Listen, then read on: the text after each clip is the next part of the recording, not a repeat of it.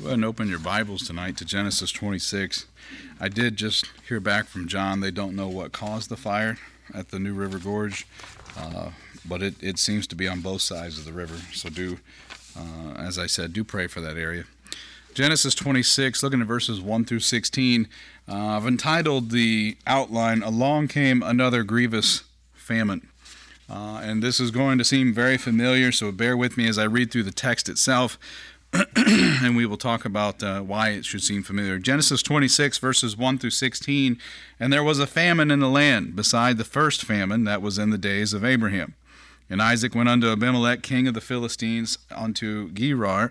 And the Lord appeared unto him, and said, Go not down into Egypt, dwell in the land which I shall tell thee of. Sojourn in this land, and I will be with thee, and will bless thee. For unto thee and unto thy seed I will give all these countries. And I will perform the oath which I swear unto Abraham thy father. And I will make thy seed to multiply as the stars of heaven, and will give unto thy seed all these countries. And in thy seed shall all the nations of the earth be blessed, because that Abraham obeyed my voice, and kept my charge, my commandments, my statutes, and my laws. And Isaac dwelt in Gerar. And the men of the place asked him of his wife, and he said, She is my sister. For he feared to say, She is my wife, lest, said he, the men of the place should kill me for Rebekah, because she was fair to look upon. And it came to pass, when he had been there a long time, that Abimelech, now I should point out here, this is the same title as the one that Abraham dealt with. It is not the same individual that Abraham dealt with. He's the king of the Philistines, looked out a window and saw, and behold, Isaac was sporting. And this word that's used for sporting here, according to Strong's, also means to laugh or to mock or to play. And he's sporting with Rebekah, his wife. And we'll talk a little more about what that is in just a moment.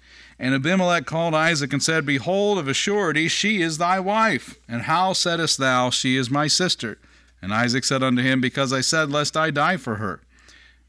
That's probably what every wife wants to hear. And Abimelech said, What is this? What is this thou hast done unto us? One of the people might have lien, and lien here is by Strong's defined as to be lain with sexually. They might lightly have lien with thy wife, and thou shouldest have brought guiltiness. And again, quoting Strong's, this word itself is translated trespass offering 34 times, trespass 8 times, also translated as offering for sin or guiltiness. Thou shouldest have brought guiltiness upon us. And Abimelech charged all his people, saying, He that toucheth this man or his wife shall surely be put to death. Then Isaac sowed in that land, and received in the same year 100-fold. And the Lord blessed him. And the man waxed great, and went forward, and grew until he became very great. For he had possession of flocks, and possession of herds, and great store of servants.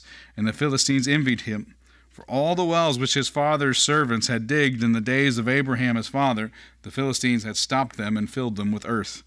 And Abimelech said unto Isaac, Go from us, for thou art much mightier than we. Heavenly Father, Lord, as we approach this text, we ask, Father, that you would remove the concerns of the election, the concerns of this world from our hearts and minds, Lord, that we would focus upon our only great hope, that being you.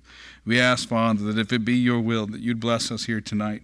Bless with salvation, bless with revival, bless with clarity. Whatever you see fit, Father, we trust in your will for us, your desire for us, and your leadership of us. We ask these things, Father, in Jesus' name. Amen. The points that I have for tonight, and this is really going to be split over a couple of messages. I thought about going a little bit longer, but knew we had our business meeting tonight. So I have the first 3 points tonight. He faced his father's temptations.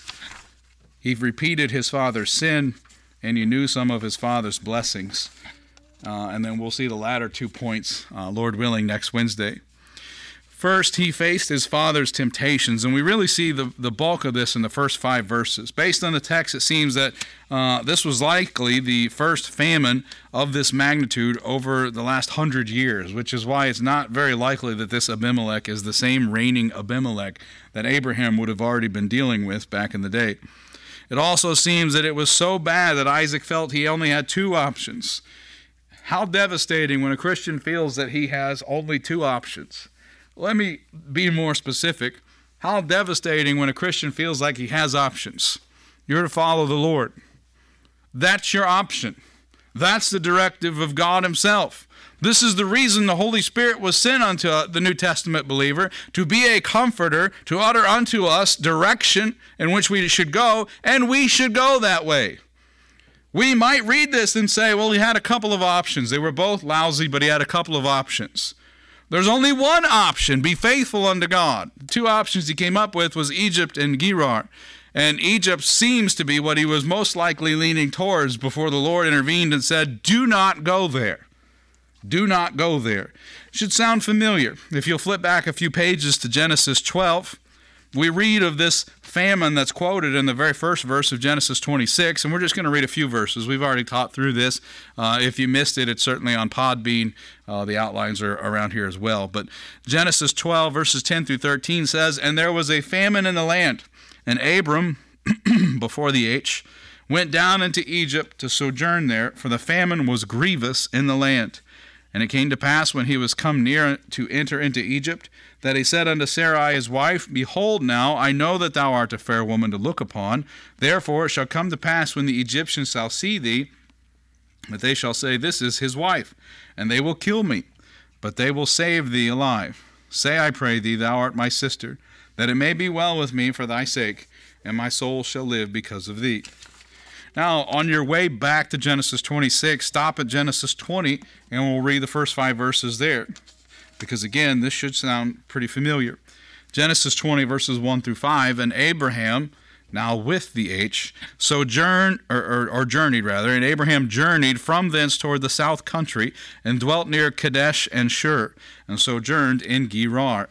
And Abraham said of Sarah, his wife, she is my sister. Now remember, for Abraham, this was still a truth. She was his sister. And Abimelech, king of Gerar, sent and took Sarah. But God came to Abimelech in a dream by night, and said to him, behold, thou art but a dead man, for the woman which thou hast taken, for she is a man's wife. But Abimelech had not come near her, and he said, Lord, wilt thou slay also a righteous nation? Said he not unto me, she is my sister? And even she herself said, he is my brother. In the integrity of my heart and innocency of my hands have I done this. Isaac started toward Egypt in our text, but God in his grace interrupted the trip and stopped him. This should be our prayer, that the Lord would close doors we shouldn't go into, that he would remove us from situations of temptation that we aren't strong enough to face on our own. And if we're meant to face it, that he would give us strength and focus and fortitude, that though we don't see the armies, we recognize and remember that the armies of God far outnumber the armies of this world, the armies of our flesh, the temptation and the weaknesses that we have, that we would find strength in him. We see here that much like we saw back before the flood, human nature does not improve from generation to generation. Isaac dwelt at Gerar, which is on a borderline, really, where he's staying here. Genesis 10:19, we see that description. Genesis 10:19 says, and the border of the Canaanites was from Sidon, as thou comest to Gerar, unto Gaza, as thou goest unto Sodom and Gomorrah, and Admah and Zeboim, even unto Lasha. So you have an idea where it was, and we spent a lot of time with the maps when we were going through all this as well the first time. But likewise, we have borderline Christians today. Isaac had material blessings there, but not the spiritual blessings that God gave him later when he left that place. What blessings await the borderline Christian, or maybe the part-time Christian, for a season, who for a season has been permitted to dip in and out of the Lord's work for him. I was approached by Julius again about going to the Philippines over the last week, and it finally dawned on me that the Lord's been too good to me for me to refuse him. If it's the Lord telling me to go, I probably better start figuring out how I'm going to do it. And I'm not saying that because I've got anything planned. I don't have a passport. I mean, I can postpone this for a long time, I suppose, if I wanted to. And knowing my flesh, I probably will. But this is just it, right? As borderline Christians or part-time Christians, and I'm using myself as an example, if I'm unfaithful to what God has told me to do in its fullest desire of God, then I'm borderline as well. I'm not where I ought to be. I'm not being faithful unto him. What blessings might await for me to be faithful unto him? What blessings have been promised unto me to be as faithful to him as I should be? We're not called to play and win at the world's games. We're called to be like Christ. Think of, and I'll use the term loosely, but think of the reputation that Christ had during his ministry.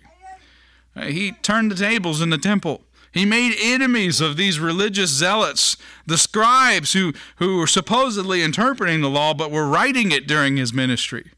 They hated him. They threatened him. We're getting to the point in our Sunday afternoon study now where we're seeing him teach the church what it is he's come to do. We're going to see, Lord willing, the transfiguration on Sunday afternoon, which I'm extremely excited to get to preach. But he didn't have a reputation of getting along with the world. He didn't have a reputation of breaking their laws, but it was God's law first and foremost, and it was God's will first and foremost, and it was the work that he was sent to do that was priority for him. That's how it should be for us. We call ourselves Christian. We consider ourselves to be Christ-like. We ought to be. He was everywhere he was supposed to be at all times. He was way more perfect. He was perfect than we will ever get close to being. But we should strive for such things. We see here of Isaac that he repeated his father's sin in verses 6 through 16. This, what we refer to with Abraham, this half-lie that they were brother and sister, was adopted by Isaac and Rebekah with the same sad results. A loss of blessing, a loss of testimony, and a public rebuke by the heathen king. I don't know if we really think of these three things and meditate on it. I don't know which one's really worse. When we saw the first famine that chased Abram and Sarai into Egypt, we talked about how devastating it was that Abraham lost his testimony with the Egyptians, with the leadership of that nation. Instead of this being a godly man, his reputation was that of to be honest, a coward and a liar. Think again of the situation with Abimelech for Abraham. God, in the vision, God had to reveal unto Abimelech that Abraham was a prophet of God's. This wasn't what Abraham led with. Abraham led with a lie. And this is famous this time of year. Let's soften them up with a lie. Let's cushion the truth with a lie. You know what happens when you do that? You're a liar. When we cushion the truth of God's word, we are a liar. Beware of that. This is what they had experienced as a result: a loss of blessing, a loss of testimony, and a public rebuking by the heathen king. Is there anything more shameful than somebody asking you if you're a Christian when you're doing something you shouldn't be doing? And you could fill in the blanks. There's a number of things that we catch ourselves doing that we shouldn't. Way better for us to catch ourselves and repent than to be caught by the world and lectured, is it not? Consider the concern for sin that Abimelech expresses here compared to Isaac. Let's look at the text again. There in Genesis 26, in those first 16 verses, Abimelech said, "What is this thou hast done unto us? One of the people might have lain with thy wife, and thou shouldst have brought guiltiness upon us." Abimelech seems sincerely concerned about what Isaac had done unto them. And he already is making the connection that this is sin. This is shameful. Again, Strong defines that word as trespass offering. 34 times it's translated as trespass offering and 8 times as trespass. In other words, it's unacceptable before God. And you know him, Isaac. You know him. Your father was a friend of God's, a prophet of God's. And you come in here, like your daddy did 100 years earlier, and bring shame and guilt and sin upon my people? I think of Jonah again. Oh, sleeper. The shame. Isaac should know. Isaac should live better. I often wonder if this event didn't occur a second time here so that we could see the lasting effects of Abraham's experience in Gerar. This is a people that now had an idea of what sin was. Let's not take lightly that this other Abimelech, the previous Abimelech, had a vision given to him from God. I'm trying to avoid the dream interpreting thing, but I know Steve made a reference this past weekend. I don't know what that dream means either. But and there was somebody else this weekend and at Beauty Mountain that made a reference too, that it was actually Mike Sisson that we were talking about it. But this was a real experience that Abimelech had. A real experience, and we know this because the Bible records him having conversations awake about it with Sarah. It happened. God revealed unto me that you're supposed to be holy, for he is holy, is essentially what Abimelech says. How would you feel if some of your most heathenistic contacts on this planet called you up and said, aren't you supposed to be holy because your God is holy? Yeah, that's right. We have the scripture to illustrate this for us in a much less shameful and public way. Do we read it? Do we adhere to it? Are we bearing fruit, as the brother said this past weekend? The entire nation. Listen to what Abimelech says. He charged all his people, saying, he that toucheth this man or his wife shall surely be put to death. Listen to what the vision said. Back in Genesis 20, the vision that the Lord gave unto Abimelech. Let me jump to it here. But Abimelech had not come unto her, and the Lord, or I skipped right over it. I'm just going to read the whole thing. Genesis 20, verses 1 through 5. And Abraham journeyed from thence toward the south country, and dwelled between Kadesh and Shur, and sojourned in Gerar. And Abraham said of Sarah his wife, she's my sister. Abimelech, king of Gerar, sent and took Sarah. But God came to Abimelech in a dream by night, and said unto him, behold, thou art a dead man, for the woman which thou hast taken, for she is a man's wife. So what's at stake here when we sin, when we live like we shouldn't? We see a lasting effect by this event in this same nation, the same territory, happening again. They're a different nation now. They were threatened with extinction by the very God that created them. They were threatened to, in a sense, be a type of holy, to abstain from this appearance of evil or die. That's a pretty big deal.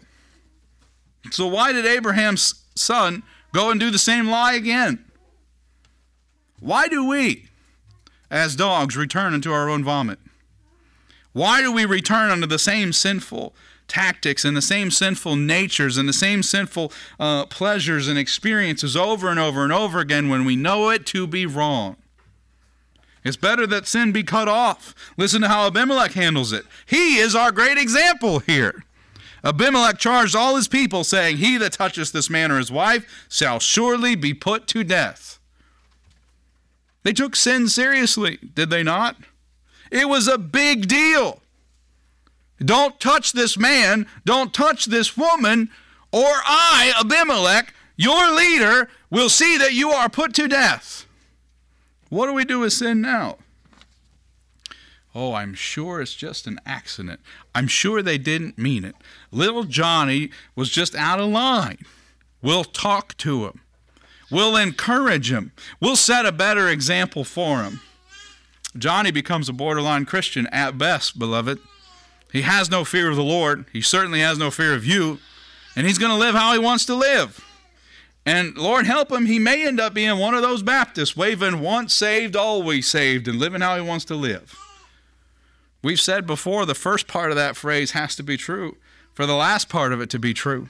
And if we're indeed saved, we have such a fear of the Lord that we will be led to repent, and we will be corrected by our relationship with him. But what an interesting thing here that Abimelech is our greater example. Is it the end of everything when the world out-holies us, at least in word? Is it the end of everything? Is it the end? Should we even show our faces again if the world out-holies us, at least in word? This is where we repent and cry, Abba, Father. This is where we consider the prodigal son. This is where we consider Simon Peter, who over and over and over again jumped to saying what was on his mind in his wicked heart before giving any thought. It's not the end of everything. It's not the end of your ministry. It's not the end of your requirement to witness. You've not been used up and spoiled. You are merely to repent. Restore me, Father. I have misspoke, misstepped, misspent, and I require once again your mercy to proceed unto the throne. It's described in the New Testament as a race. And if you fall in a race, you get up and you keep going. And this is life. This is our challenge that we're dealing with now, is it not? That we keep going. Whatever it might be, the election results, which might take another 2 years to settle, who knows? I don't know that we settled 2020's election results, to be honest with you. Your financial situation, maybe you've got a spouse that stepped out, and you're in a situation where you're filled with so much shame you don't know how to show your face. You don't know how to go out in the open again. Trust in God. Trust in God and repent. There is a great importance of trials for God's elect. They'll be used. Listen to what Peter says in 1 Peter chapter 1, verses 6 through 9. He writes, "Wherein ye greatly rejoice, though now for a season, if need be, ye are in heaviness through manifold temptations, that the trial of your faith, being much more precious than of gold that perisheth, though it be tried with fire, might be found unto praise and honor and glory at the appearing of Jesus Christ, whom having not seen ye love, in whom, though now ye see him not, yet believing ye rejoice with joy unspeakable and full of glory, receiving the end of your faith, even the salvation of your souls." What he writes of here is trial. What he writes of here is tough times, experiences you probably wouldn't prefer to go through. How valuable is that to the Christian? Peter says it's much more precious than of gold. He says gold will reach its perishing point before you will lose the value of the trials you go through concerning your faith. Think of what Joseph went through. And he still stood on 2 feet and said, "You meant it for evil. God meant it for good."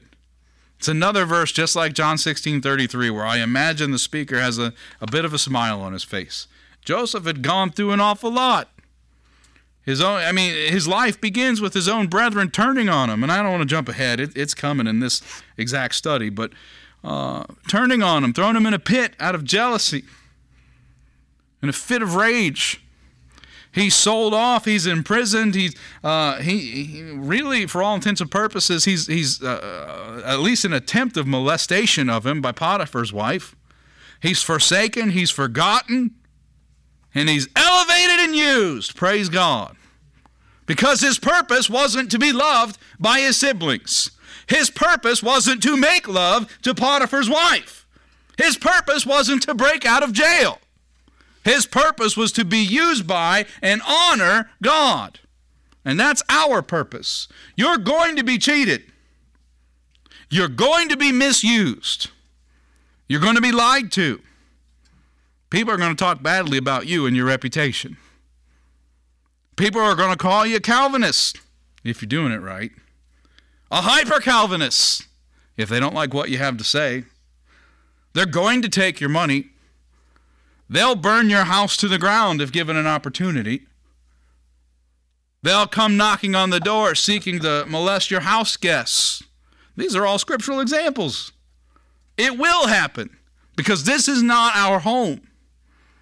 We are sojourners here. We are pilgrims here. We don't belong here. We should have a longing to go home. We should have a longing for others to go with us, lest they perish in eternal hellfire and flame. Gold will not travel from this world with us, but the resulting refining that comes from our trials, that is carried with the saints for all time. Imagine how many today put their faith in gold, and yet the Scripture writes of it perishing before the results of these very trials on our faith. How precious those tough times are. How precious are your prayers for Brother Ray, For the other names that we mentioned on our prayer request list, one that I forgot to mention, James Hopkins. He's a member of Brother Andy Proctor's church. He's listening to our sermons there in North Carolina. Got to, just recently, he's the one I mentioned a couple weeks ago, that got to the fasting messages and the challenges that we had out of the cupbearer message. And he's going through that for the month of November. And you pray for him, because the devil's all over him already, 7 days in. And he told me today, I don't know what else I can do to strengthen my testimony, to be prepared for what's ahead. It'd be good for us to have those questions on our hearts, because there's something ahead. And I think we feel it. I think we know it. There's a darkness looming. There's a tension resting upon our necks and our shoulders, and that is the ever wicked estate of this world. It is vexing our souls because we're not in the Word of God as we should be, because we're not loving on one another as we should be. We're not praying for one another as we should be, and most importantly, because we're not turning to God and repenting as we should be. One day we will be made perfect. And until that time, we are to grow closer and closer to God for the work that is at hand. Listen to Matthew 6, verses 24 through 34. The Lord Jesus speaking, he says, "No man can serve two masters, for either he will hate the one and love the other, or else he will hold to the one and despise the other. You cannot serve God and mammon. Therefore I say unto you, take no thought for your life, what you shall eat or what you shall drink, nor yet for your body what you shall put on. Is not the life more than meat, and body than raiment? Behold the fowls of the air, for they sow not, neither do they reap, nor gather into barns, yet your heavenly Father feedeth them. Are ye not much better than they? Which of you by taking thought can add 1 cubit unto his stature? And why take ye thought for raiment? Consider the lilies of the field, how they grow. They toil not, neither do they spin, and yet I say unto you that even Solomon in all his glory was not arrayed like one of these. Wherefore, if God so clothe the grass of the field, which today is and tomorrow is cast into the oven, shall he not much more clothe you, O ye of little faith? Therefore, the point of the message, take no thought, saying, what shall we eat, or what shall we drink, or wherewithal shall we be clothed? For after all these things do the Gentiles seek. For your heavenly Father knoweth that ye have need of all these things, but seek ye first the kingdom of God. Seek ye first the kingdom of God. The entire point of what he's saying here is to take no thought of those things before taking thought of the kingdom of heaven, the kingdom of God. Have you considered the kingdom of God today? Have you considered that you won't see it lest you be born again, according to Jesus in John 3, as he's meeting at night with Nicodemus? Have you considered the kingdom of God, that it's at hand? And both John the Baptist and Jesus Christ commanded for us to repent because it is at hand. Have you considered your eternal destiny? Will you know the kingdom of God? Then what manner of reputation ought ye to have? What manner of godly conversation ought ye to partake in? In the very hour of your wicked speech, he could come. Seek ye first the kingdom of God and his righteousness, and all these things shall be added unto you. Take therefore no thought for the morrow shall take thought for the things of itself. Sufficient unto the day is the evil thereof. And the final point we have out of this text tonight is Isaac knew some of his father's blessings at the hand of God, of course. It says here, then Isaac sowed in that land and received in the same year 100-fold, and the Lord blessed him. And the man waxed great and went forward and grew until he became very great. For he had possession of flocks and possession of herds and great store of servants, and the Philistines envied him. For all the wells which his father's servants had digged in the days of Abraham his father, the Philistines had stopped them and filled them with earth. And Abimelech said unto Isaac, go from us, for thou art much mightier than we. I find it interesting, and it's a good place for us to be reminded that Jacob is very likely the writer here, not Isaac. Isaac's been our narrator, our writer for a good portion, but we just lost him as our writer in the previous chapter, if you recall. I think Genesis 25:19 was where we said that it changed. So here we have Jacob writing, and Jacob was not loved by his father as well as Esau was, as we saw in our last lesson. And here he is speaking of his father, and he uses the phrase, and the man waxed great and went forward. And he almost uses this phrase in such a way that this is a stranger unto him.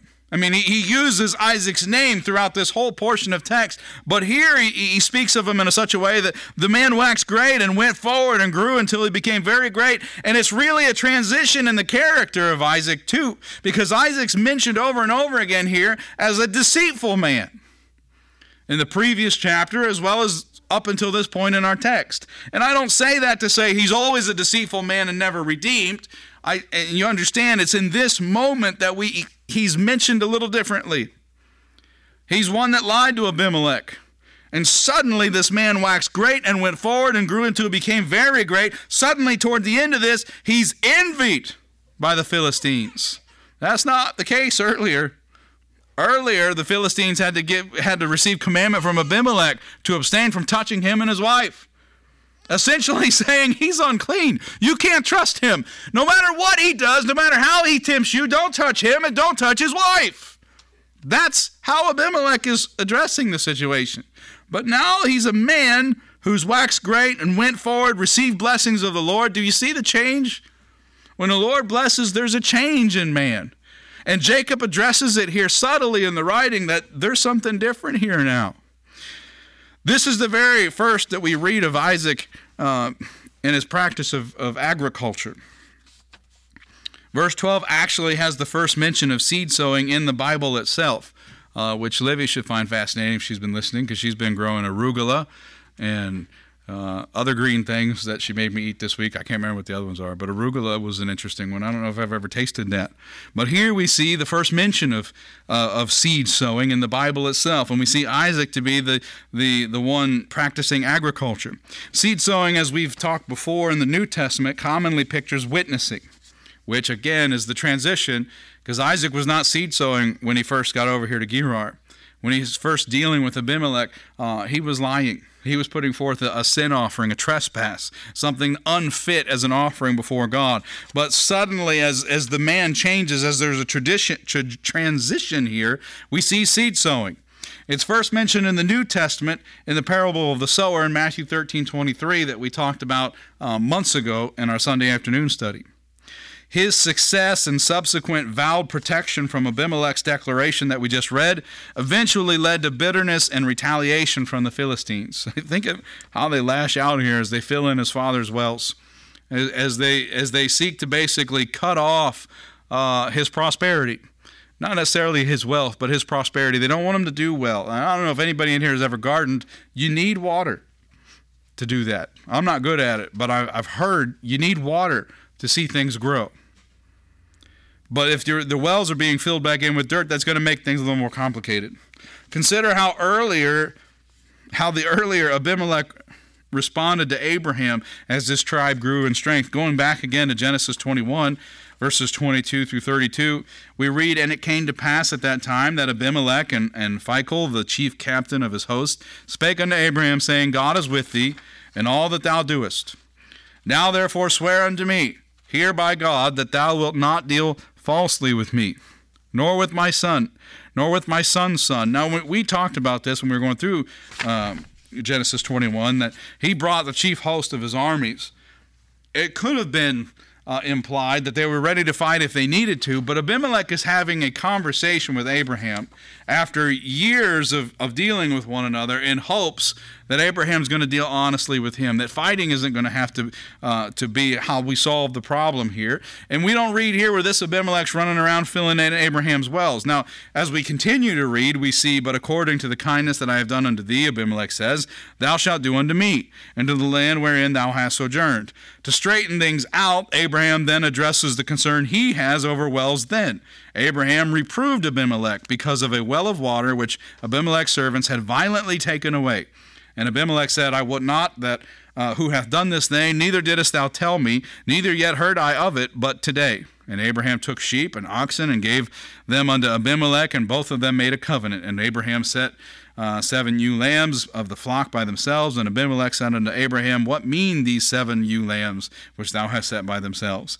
And he said, For these 7 ewe lambs shalt thou take of my hand, that they may be a witness unto me that I have digged this well. Wherefore he called that place Beersheba, because there they swear both of them. Thus they made a covenant at Beersheba. Then Abimelech rose up and Phicol, the chief captain of his hosts, and they returned unto the land of the Philistines. No fighting occurred. No wells were filled in. Concerns were addressed. A covenant was made. And this is a very different dealing than what Isaac's getting from the other Abimelech. So we can close this portion of Genesis 26 knowing that the Philistines hadn't completely changed. They aren't the promised seed all of a sudden. There was an everlasting effect of the experience they had with Abraham the first time around.